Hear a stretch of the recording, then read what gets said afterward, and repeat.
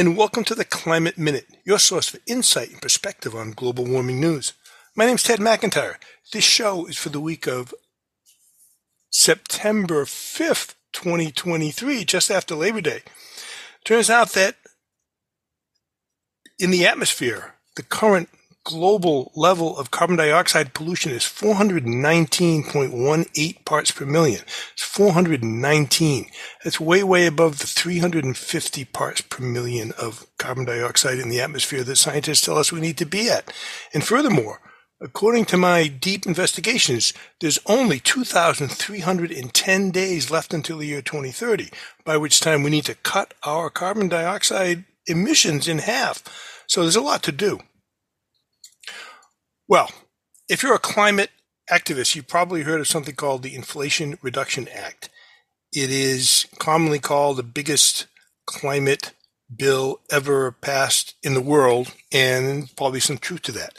It's perversely named the Inflation Reduction Act, I think for political reasons, to satisfy Senator Manchin from West Virginia, who finally agreed to what amounts to a climate plan to try and, as we say, reduce our carbon dioxide pollution. The Inflation Reduction Act, again, you may know this, but provides a lot of money and a lot of incentive to build renewable energy projects. That is to say, solar panels, wind turbines, battery systems, all kinds of good stuff that we want as climate activists, right? The money's there now. And so the situation has changed dramatically from a few years ago. And looking forward to 2030, there's money around to build the renewable energy that we need.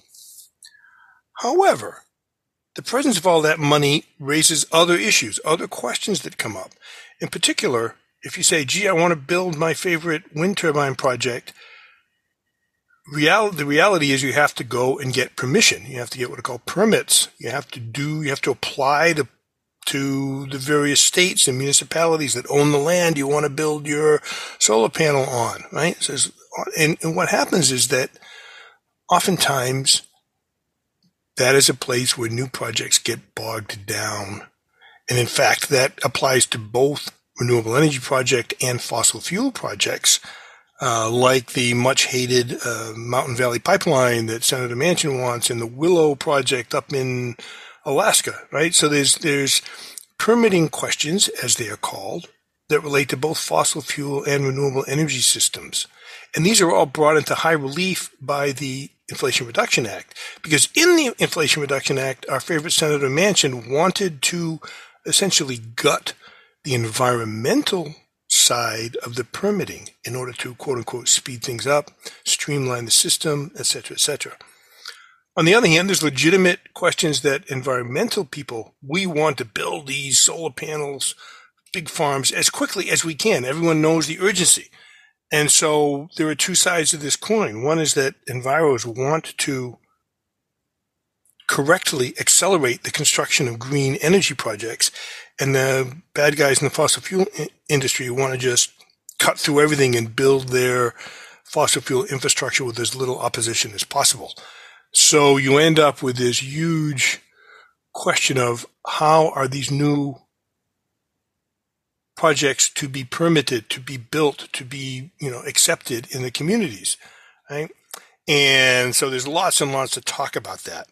And so recently there's been a new report published by an organization called the Climate and Community Project, which is entitled A Progressive Take on Permitting Reform, which, as I hope we can unpack with our guest, there's a lot hiding there, and there's a lot of really useful information.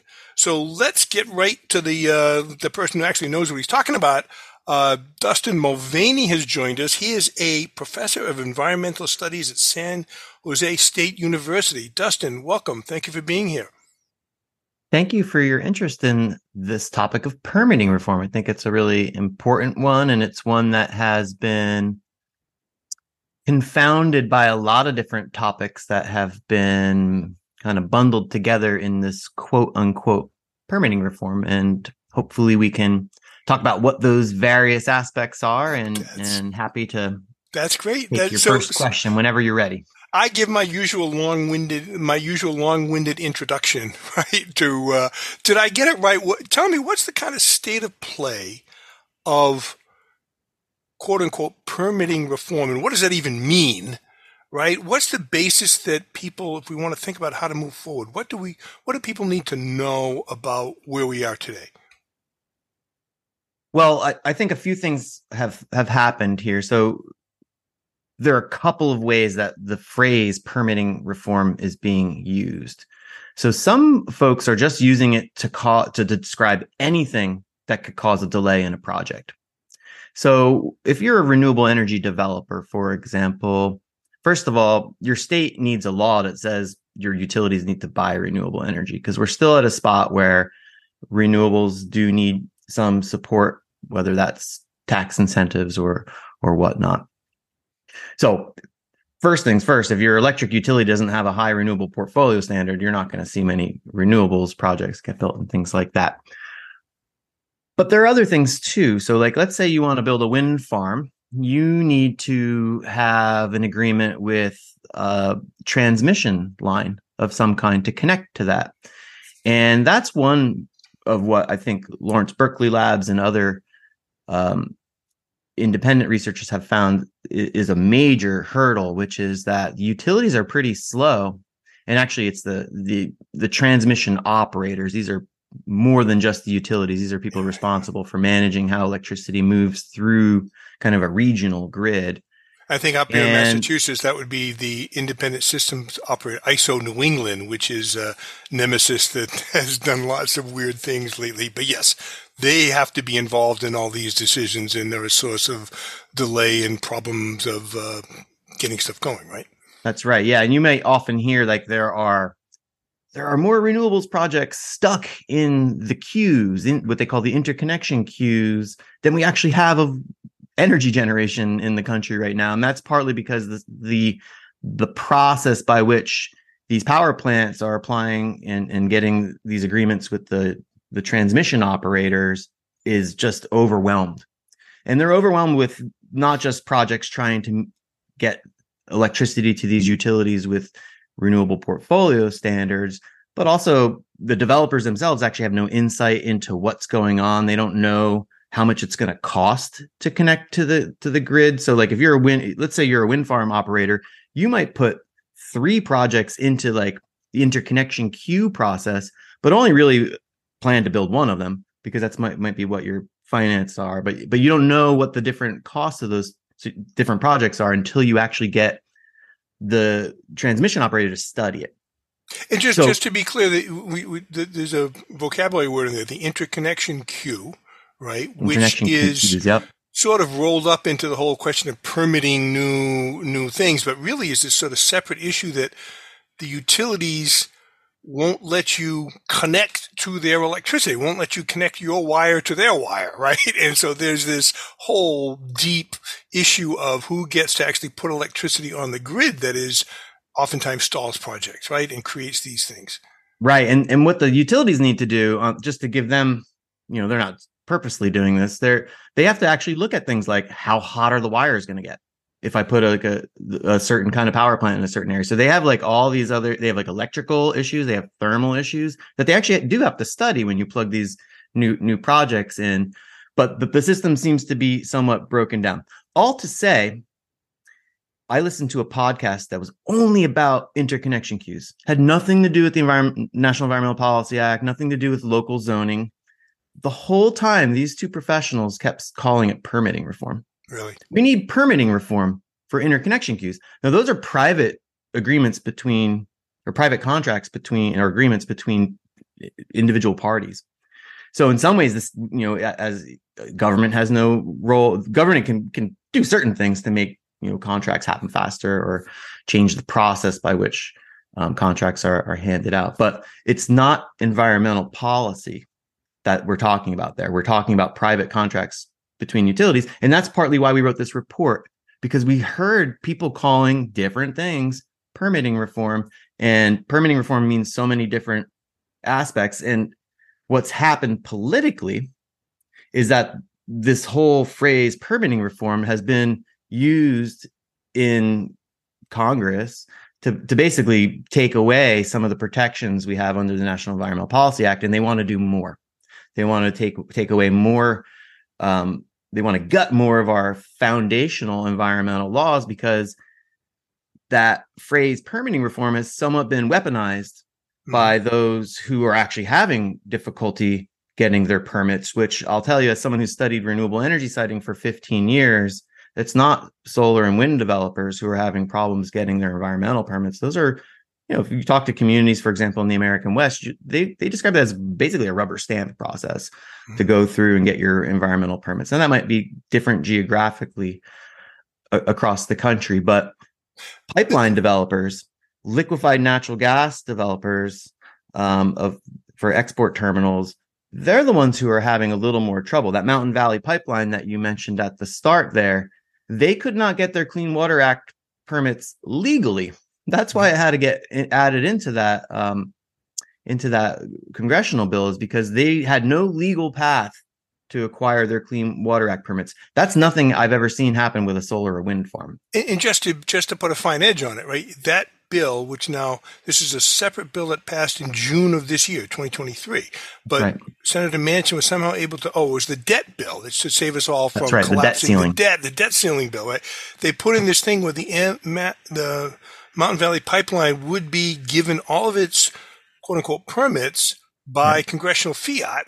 And that just rolled over everything. And it was all done under this name of permitting reform and streamlining the system, right? And it's an example of how, as you say, the weaponization of this concept by the fossil fuel industry to just roll.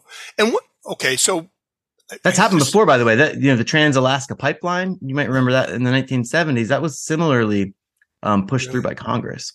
Really? Because they couldn't get their environmental permits. And in that case, that might have been a little more NEPA. That was early in NEPA's process. That was one of the early on ones. But anyhow, tell me about, since you mentioned NEPA, tell me, NEPA is, again, the acronym is the National Environmental Policy Act.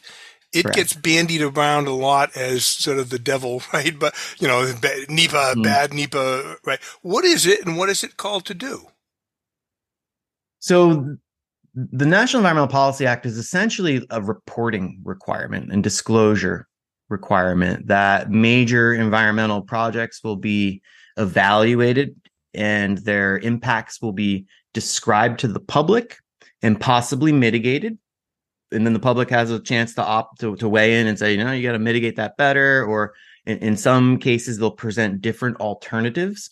So we have a case study in the report, for example, where the National Environmental Policy Act was being evaluated for a transmission project, and the project one project went through Native American reservation as well as a national forest, and then the other alternative was to route it along the highway. Transmission developer, even though the one along the highway was pre-approved through a separate process, which we'll talk about later, the planning process. That was the agency preferred alternative. The agency said to the developer, this is the actually path we prefer you go because it'll have much fewer impact. Go along the highway. But the developer cried, it's too expensive. We got to go through the national forest. And then eventually they realized that they're not going to get the project built unless they actually go with the agency preferred alternative, which had actually been evaluated and vetted for 13 years at that point. And then the thing got their permits pretty quickly. They disclosed what those impacts might be. A particular alternative was selected within that. That's pretty rare, actually, to see like an agency alternative be different from a developer. But that's a case where that process works. The NEPA process. And you end up with the NEPA process works and shows that sometimes you can look at environmental impacts ahead of time and present a couple different alternatives to get the same objective, which is moving power from one place to another. And you end up with, in some cases, better results.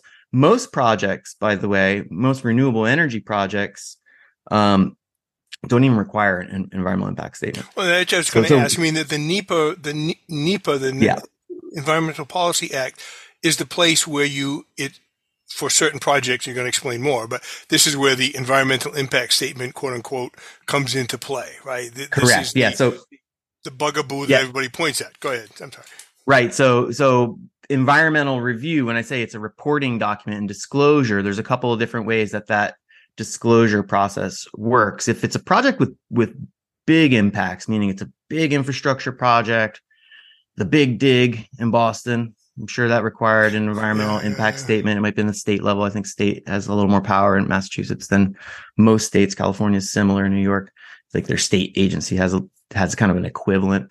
But so those projects, if they require an environmental impact statement, it's a little more of a thorough reporting. And that's when you have sometimes alternatives being discussed and vetted. And then they might have mitigations, meaning like if you're going to impact this particular landscape with this wind farm, you might need to do some conservation outside, or you might need to do something like I've seen projects where there's sandhill cranes near a wind farm. They might have to employ a biologist on time who's empowered to like say, today's not a good day for the wind farm because the birds are coming through. And that might just be a way, the birds aren't there all the time. They're there just maybe when they're coming through for a short time. Migration kind of thing. Yeah. Parts of the country. So all to say that that environmental impact statement is, the most onerous type of review under that, but it's very uncommon to actually require that level of review. So most projects that are looked at through the National Environmental Policy Act across the board, not just renewables, are environmental assessments, which is a less onerous, kind of more simple, just description of the project's impacts. And usually that's just they're done in 9 months or so.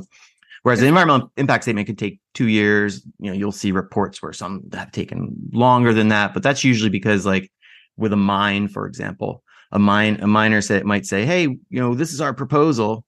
They'll get their permission to start doing things, and then they'll change something. It's like, oh, actually, we went over here. We're affecting different groundwater. We're going to pump more water. Might be something like that. We're going to dispose something different, and then they'll change their plans kind of midstream, which it's not really the regulator's fault that the mine developer keeps kind of changing what they're proposing to do.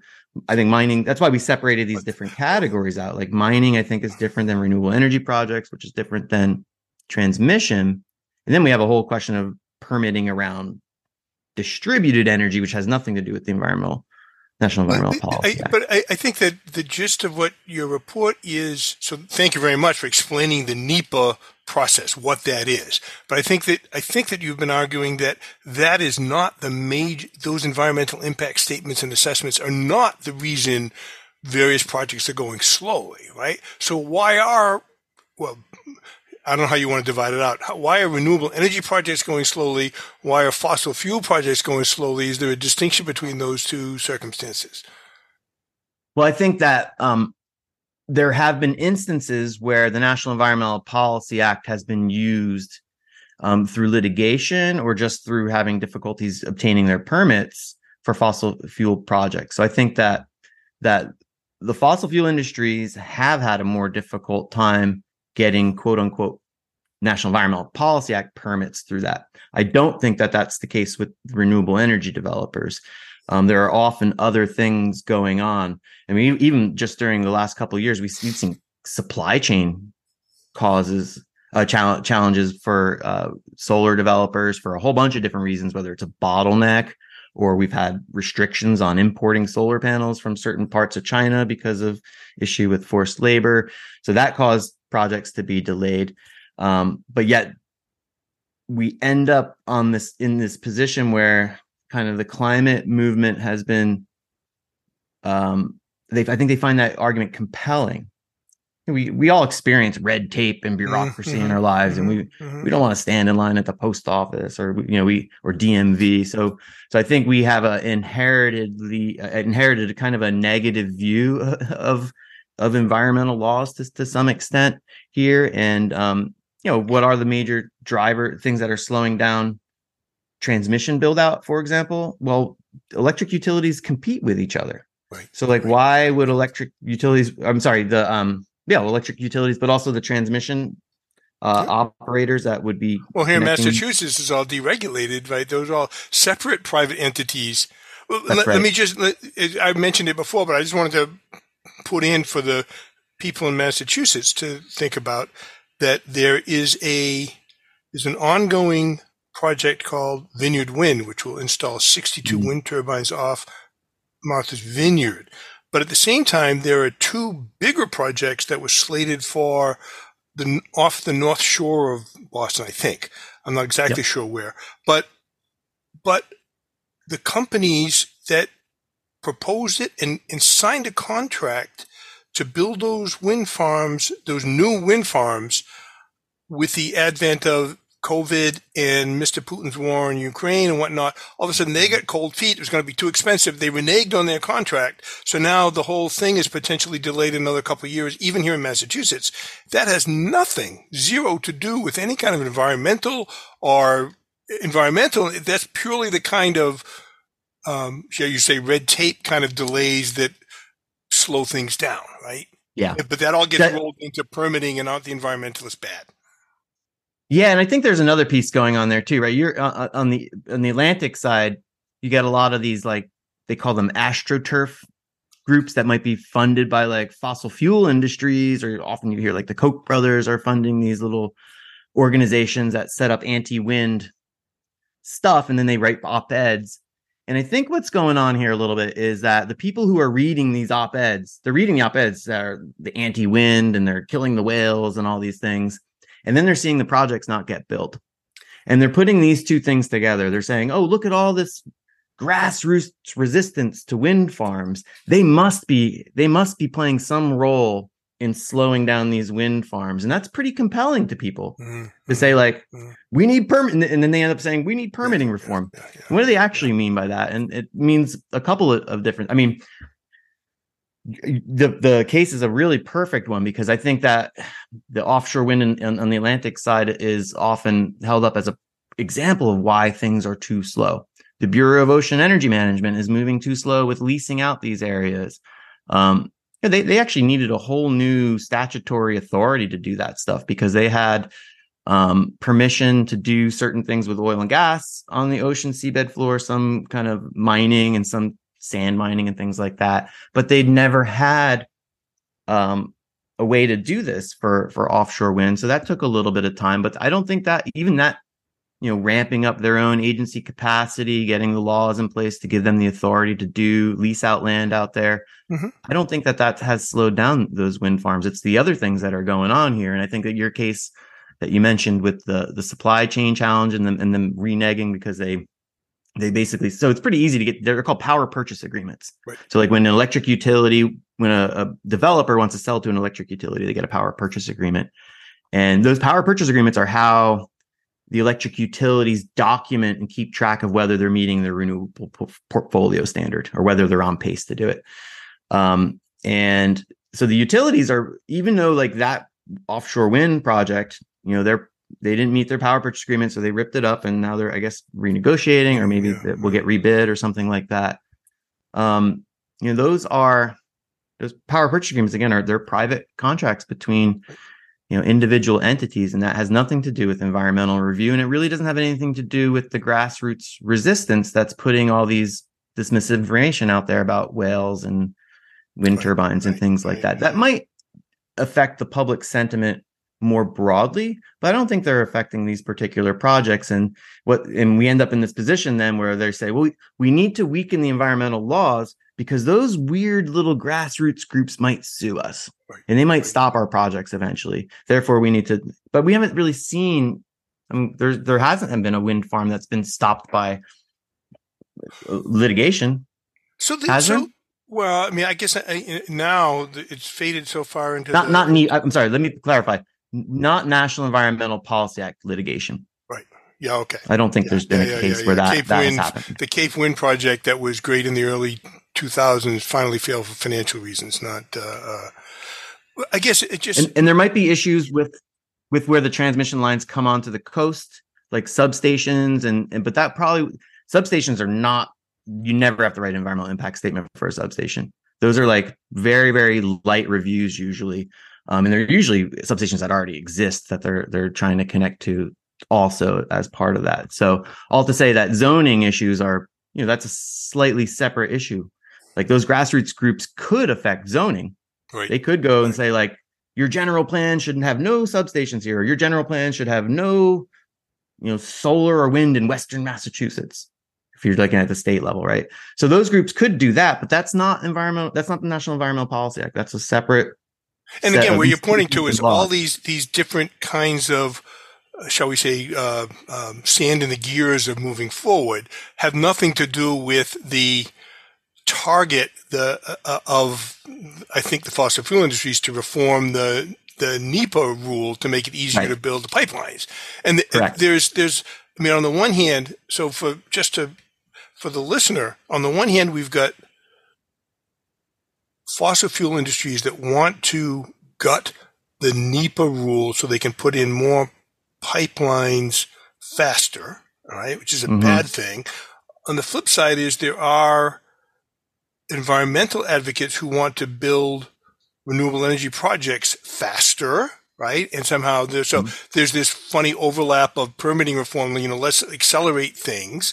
I guess, I mean, and there's a huge amount of stuff there, but I mean, one question I have for you is, if you put all this aside and say, what could we do? What are the recommendations in your report for what are the positive things that we could do in order to accelerate the green stuff and get that going? Because I think that's what I think a lot of people want to hear about. It's like, what can we do to make this stuff go faster nationwide? And I know you've got great. I mean, tell me what are the things? There's so many things. There's so many things. Yeah. We put a whole buffet of things in there, but I'll just hit on a few of them. One of them, I think, is kind of lay off the National Environmental Policy Act. First and foremost, I think that is the law that is. You just look every day we're seeing, not every day. Very often, we're seeing successes of environmental groups stopping federal oil and gas leases.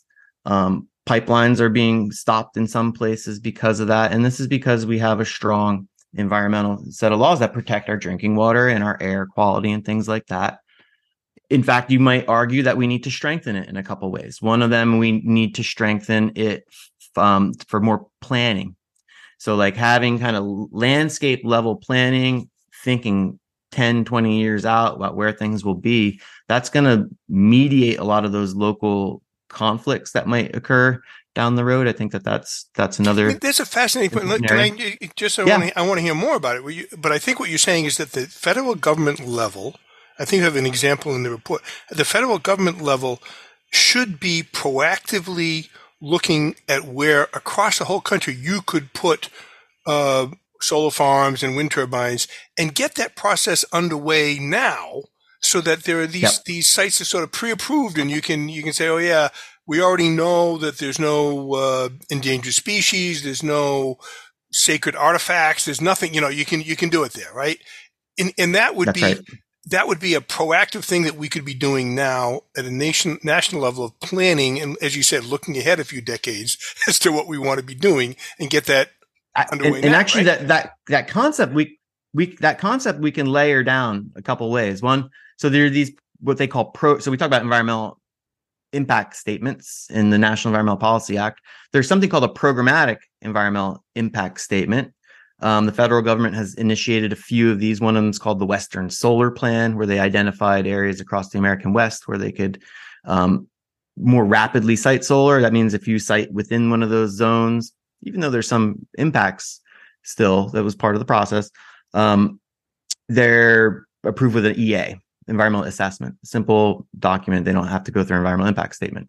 But counties can do that as well, and states. So the state, California, another case study we have in there is the Desert Renewable Energy Conservation Plan, which is basically the Western Solar Plan for California. But in that process, they also protected land as well. So the state of California took action, right, to survey this stuff. Okay. Yeah, and that has been in place for 10 years, no litigation. I think we had about 16 gigawatts going yesterday of solar power utility scale, and then throw in another 12 or 13 of rooftop solar. We got a lot here in California. So we don't see that. That's partly why I think, my take on it is a little different than people across the country, because we're building stuff here in California. We're building really big stuff, and we're building stuff, and some of these renewables are not in great spots. Some of them, like we're building projects that are in high conflict with desert tortoise and things like that. So that's why I kind of see the environmental review process as being needed to be strengthened more for that and at that landscape level. So the other So California, I mentioned, is another programmatic environmental impact statement. They passed that, by the way, when they first passed the renewable portfolio standard, because someone was smart enough to say, like, oh, we're going to require the utilities to buy all this electricity. It's going to cause a big issue in the desert. Everybody's going to go out there and start building everything. Somebody said So there's there's two that. shoes in this box, right? I mean, you gotta go ahead. And then to go down one more level, so the county, we're currently on the technical advisory group for the Lithium Valley. What's it called? It's Lithium Valley Technical Advisory Group. Lithium Valley Equity Technical Advisory Group. And what we're doing is we're working alongside an environmental justice group on Imperial County's plans to develop lithium from their geothermal resources. This is the idea Salton is that Sea place. this is in the Salton Sea. Yep. Okay. Lithium Valley is now being kind of recast and rebranded as Lithium Valley. And they currently have a programmatic environmental impact statement and their general plan, which is basically the county's planning process of like where they're going to put roads and infrastructure in the future and things like that. So that's another example. Like they're thinking out into the future. They're thinking about where things are going to go, and they're really trying to front load what are the community concerns. Mm-hmm. Like where can we make sure that we minimize ecological impact? How do we make sure that environmental justice communities don't have a bunch of like idling trucks sitting outside of a lithium plant to take away the materials to wherever they're going to be made into batteries, or where the battery plants are going to go if they're going to be right in around there. Right. So those are just a couple different levels, like planning. Those programmatic environmental impact statements, I think, are really key to minimizing conflict. But also getting into that general plan process will help kind of figure out where things are going to go, kind of get out in front of the zoning issues that might come up as well. That probably means, just think about it, it's like what you're saying is there's county, state level work that can be done. There's work at the federal level. Would that not imply that there has to be more?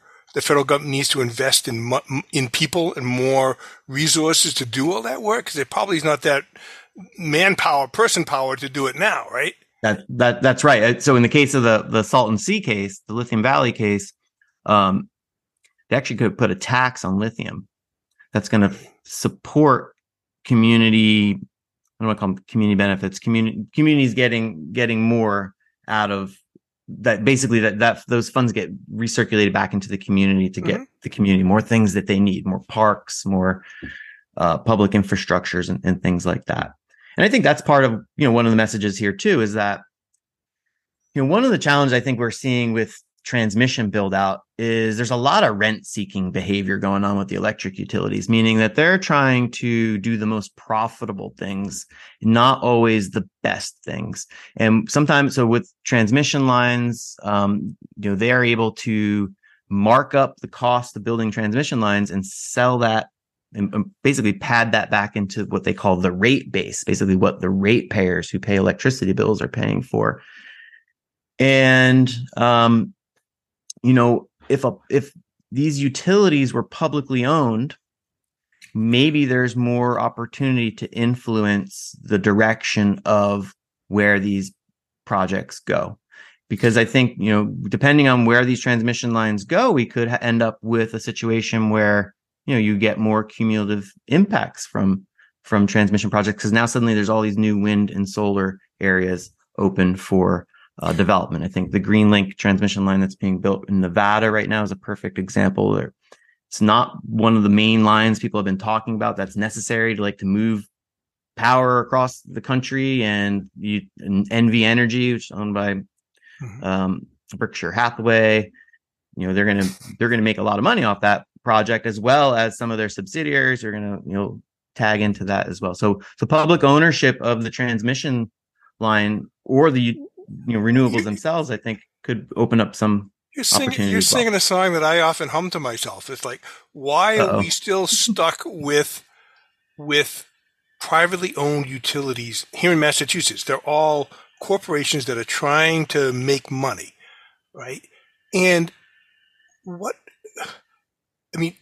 there's politics involved, right? But I mean, what Mm. would the image be like if the whole country had what amounts to, I think you guys referred to it, the Tennessee Valley Authority. And for people who didn't remember that from the third grade history book, right? That was when the federal government electrified most of the country, and they just did it with federal dollars. I mean, Yeah. why couldn't we just build all this stuff, renewable wind turbines and solar panels with federal dollars, and the heck with this for profit motive?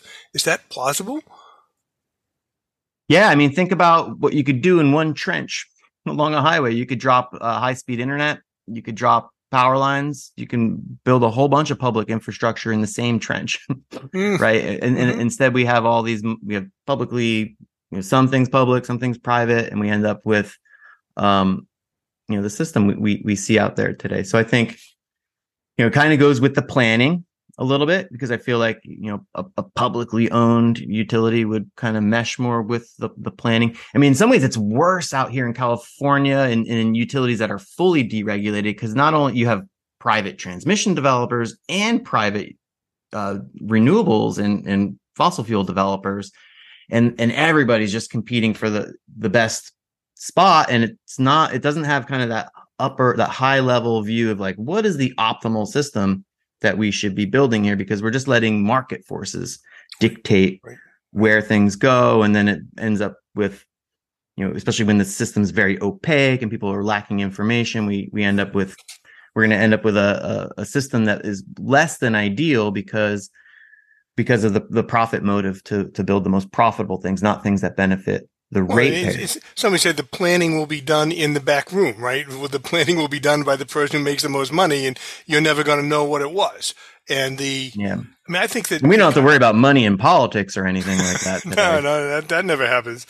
I mean, I think what you're touching on is the need for proactive thought about all this stuff at the national level that goes well beyond just accepting someone else's idea and passing judgment on whether or not this power line is appropriate. I mean, it's like there's all kinds of stuff that needs to be done, as I say, proactively, in order to allow more rapid installation of the kinds of technologies we want to see.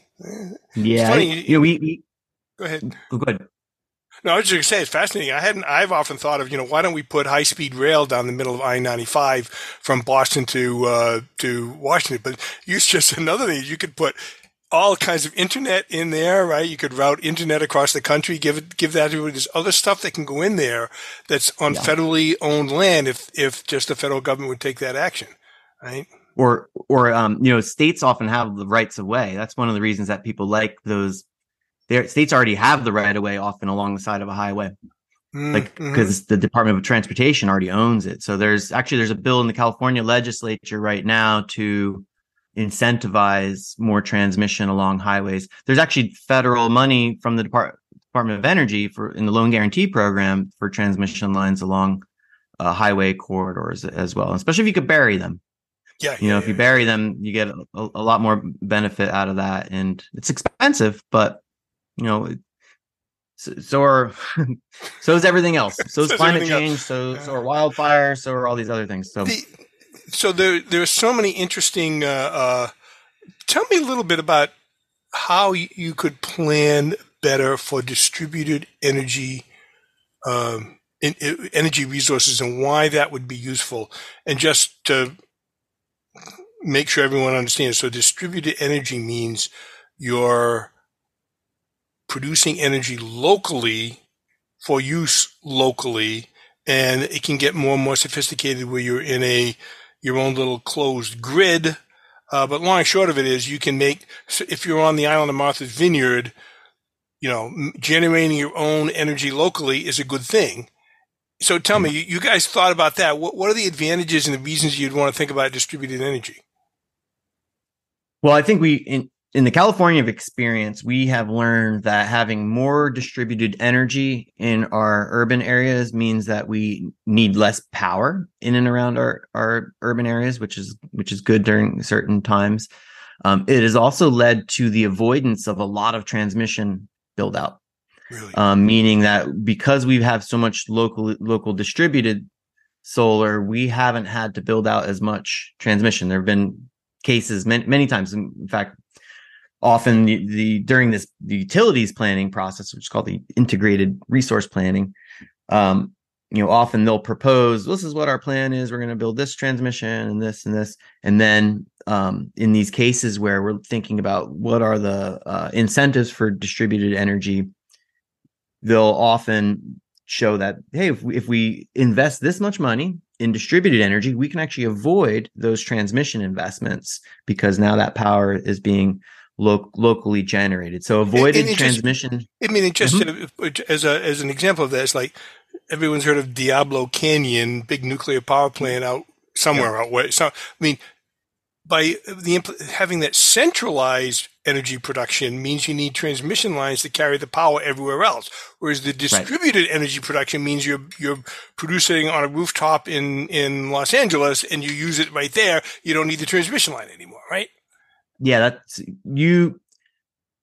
that's a complicated question, but yes, that in general, yes, there's substation issues. There's, you might have to, you might still need to have that much power be able to be moved to a certain area, but you won't be using it that much. So yes, I think that the basic idea is you can avoid more energy infrastructure if you have more distributed resources. California also is somewhat unique. Sorry, I know that most of your listeners are not here, but because we get a lot of our power from really far away. And we also have these things called power safety shutoffs because our transmission lines were not very well maintained by some of our electric utilities and have caused some catastrophic wildfires. So now we end up with these, we actually just had our first one a little north of us I think since in about 2 years, because we've had pretty good rain the last year or so. But power safety, they basically shut the power off, even in areas where it's not windy, because somewhere along the transmission system, it's windy. So there are grid resiliency benefits also to having more distributed energy. I just had a student finish a master's thesis looking at microgrid deployments in California. You can deploy them in environmental justice communities that often have higher levels of outages, just because they're in a part of the grid system that isn't as well maintained there. And you can also think about grid resilience from you have these key emergency infrastructures, earthquakes, whatever. It's funny you mention that because, I mean, here in Massachusetts, we are increasingly dependent on faraway power because we keep claiming we're going to use the Hydro-Quebec power, which comes several hundred miles to us across power lines that may or may not ever get built. Right? It's a very interesting, but I guess it highlights this question of local distributed generation locally versus remote generation, and what are the equities or the trade-offs there? Because as you say, there's a lot going on. It's not easy, but I mean it's a way to view the problem. And just to go back to kind of think about it in terms of permitting reform. So distributed energy resources do not require environmental impact statements. They do not require environmental assessments. They're usually fall in California or federal as categorical exclusions or categorical exemptions if they even rise to the level of any level of environmental review, which is not rooftop on a house. We're talking like a parking lot, it might be in a supermarket or something like that. Usually categorical exemption means they basically get their permits within months once they just show what they're planning to do there. But there are other kinds of permits. And here's where the language is actual permits. Like you need an electrical permit. You need a fire safety permit. You need all these permits at the local level to have someone come inspect your roof, right? So there's a whole bunch of things that are also permits. They have nothing to do with Environmental Policy Act. They are, there's a little bit of an interconnection queue issue also, like with rooftop solar wanting to connect to the utility. So there's that as well. So we think about like how do we speed up or what's slowing down renewables in the distributed renewables. We're really talking about overburdened local fire safety officials, electrical inspectors. Like they just don't grow on trees. You have to actually have your city pay for these employees to do this, and they have to have enough bandwidth to be able to do all the inspections Do you need your utility also to do that? Sometimes those are understaffed, like to get a PG&E inspection. Well, it comes back Actually, to we capped our natural gas pipeline to our house. It took 4 months just to have the reviewer just really sign off on the document for something they do every day. So electric utilities, gas utilities, sometimes they're the ones that are slowing things down as well. So we can use a lot of quote unquote permitting reform at the local level to make distributed energy a little easier to build. fast. So I got one more question. I don't want to. You're very kind to be with us this long. I have one more question that's close to my heart. It's the question of, I think this is more close to the kinds of environmental protections you'd like to think about. But the idea that we need lithium for our electric vehicles, so that every Ford F-150 gets a whole bunch of lithium to drive around their big truck, right? We're talking about mining lithium, which it turns out, for better or worse, is incredibly destructive.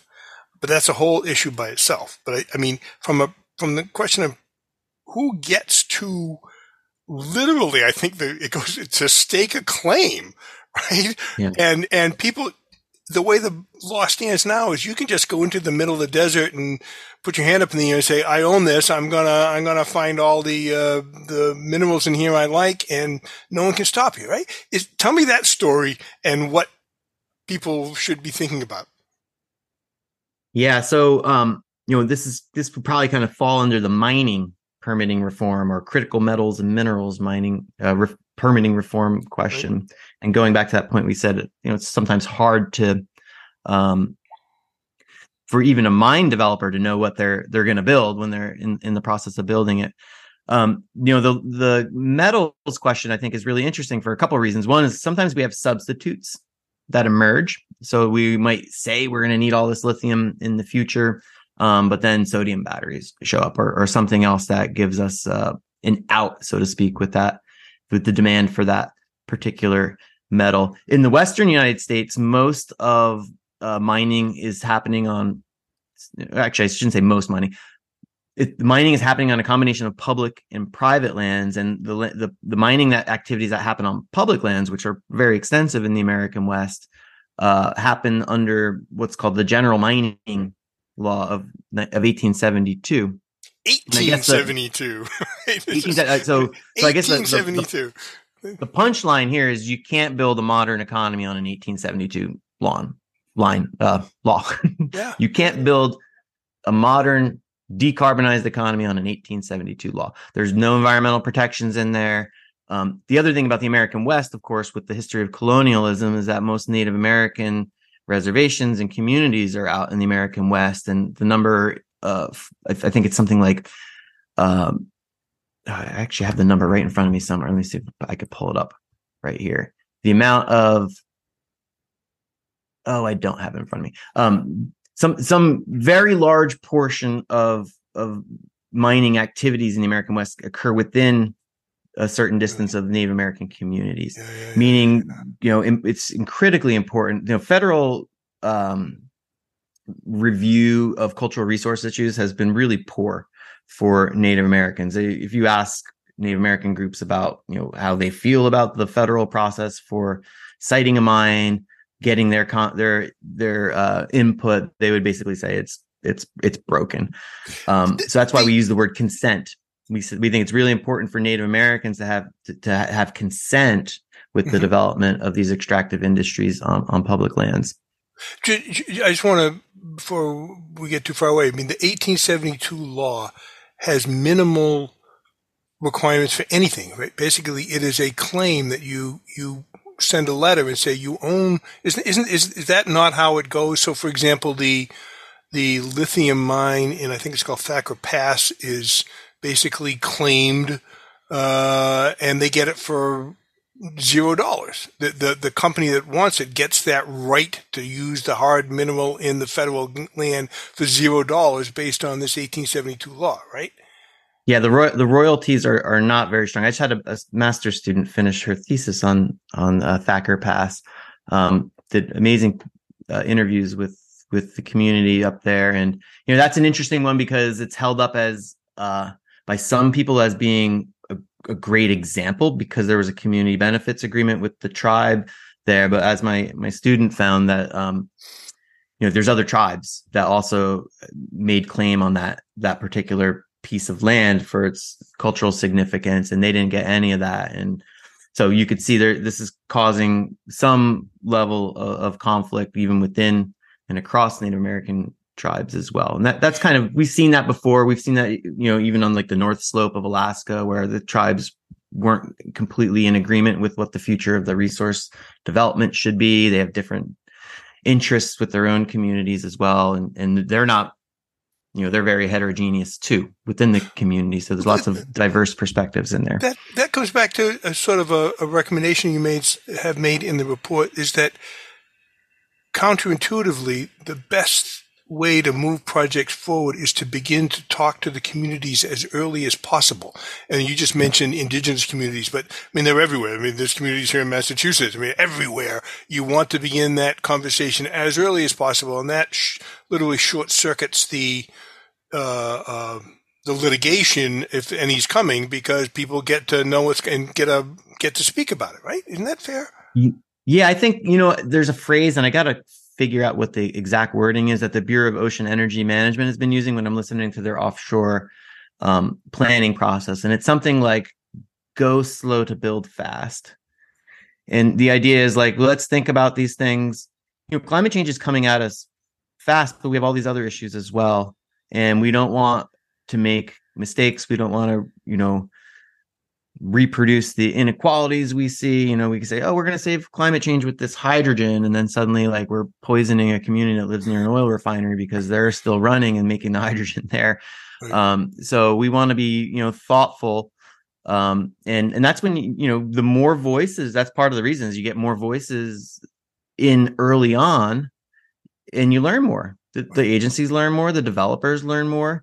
Predictability for both the developer and the environmental groups is important. Right. And I think we've created a permitting reform conversation where we're just trying to give everything to the developers and say, we're trying to make it easy for you. We're just going to rip up the environmental laws, nice and predictable for you. Yeah. And instead, what we really want to do is make the environmental laws predictable, and we want to make for everybody. Right. So we know what we have protected as, people who want to save parts of this planet, and developers know where it's been vetted and can thoughtfully and responsibly build renewable energy. It's when you speak about the including communities early, seems like it would slow things down. It keeps bringing to my mind, it shows my age, but John Wooden was the coach of the UCLA basketball team back in the 60s. And his phrase was, be quick, but don't hurry, right? So you want to move, but you don't want to rush the process. You want to include people. And that's I think is a way to think about how to include communities in this discussion about siting. Well, to bring it full circle, I've had a couple of conversations, luckily, with Bill Walton. Oh, really? And as you know, he's on a lot of these rooftop solar commercials as a big advocate for rooftop solar out there. Ex-Boston Celtic. I guess those two know each other or knew each other. Well, Dustin, thank you so much for taking the time to come on. This is a fascinating topic. We've probably touched maybe 10% of the thoughtful research you've got in this. I would highly recommend people pull it down. There's a fact sheet to get you started. There's the report's very readable. In 30 seconds, I hate to hold you, keep you. Mm-hmm. How do you want people to use this? You want to throw it at their congressman to get their attention, or what's the idea? I'm hoping, we're all concerned about fossil fuel pollution and climate change. And I'm hoping that this just improves the dialogue, because I've seen a lot of thoughtful people who are interested in environmental justice, climate justice, environmental impacts. And I think they've wrongly accused, they've kind of fallen for the bait a little bit here. And they're wrongly accusing the Environmental Policy Act of slowing things down, when I hope we can be more careful in our conversations about what's actually slowing things down, and then figure out, learn from, everybody that is doing this kind of work, how to do things faster and more responsibly. Super. Well, we'll put it down there. I will put up the links to the report and various other stuff we've mentioned in the blog at the MCAN site. That's massclimateaction.net/blog and podcast. You have to kind of stretch around, but the links will be in there. And of course, you can get this show on all the major distribution. You can get it on Google, you can get it on Apple, you can get it no longer on Stitcher, but hopefully you found another place to listen. We're on Spotify, we're on all the places. Please listen and tell your friends to listen to the show. We want to thank our good friend D.R. Tucker for his continuing research support. And we want to close the way we always close, by saying that we have to think about consciously building our future along the lines of what Dustin's talked about here. Consciously think about how we're going to build out a renewable energy future. And there you go. So Dustin, thank you so much for taking the time to talk. It's been really fascinating. I love chatting with you. So anytime. Take care. Great. Thanks everyone for listening. We'll talk again soon. Bye-bye.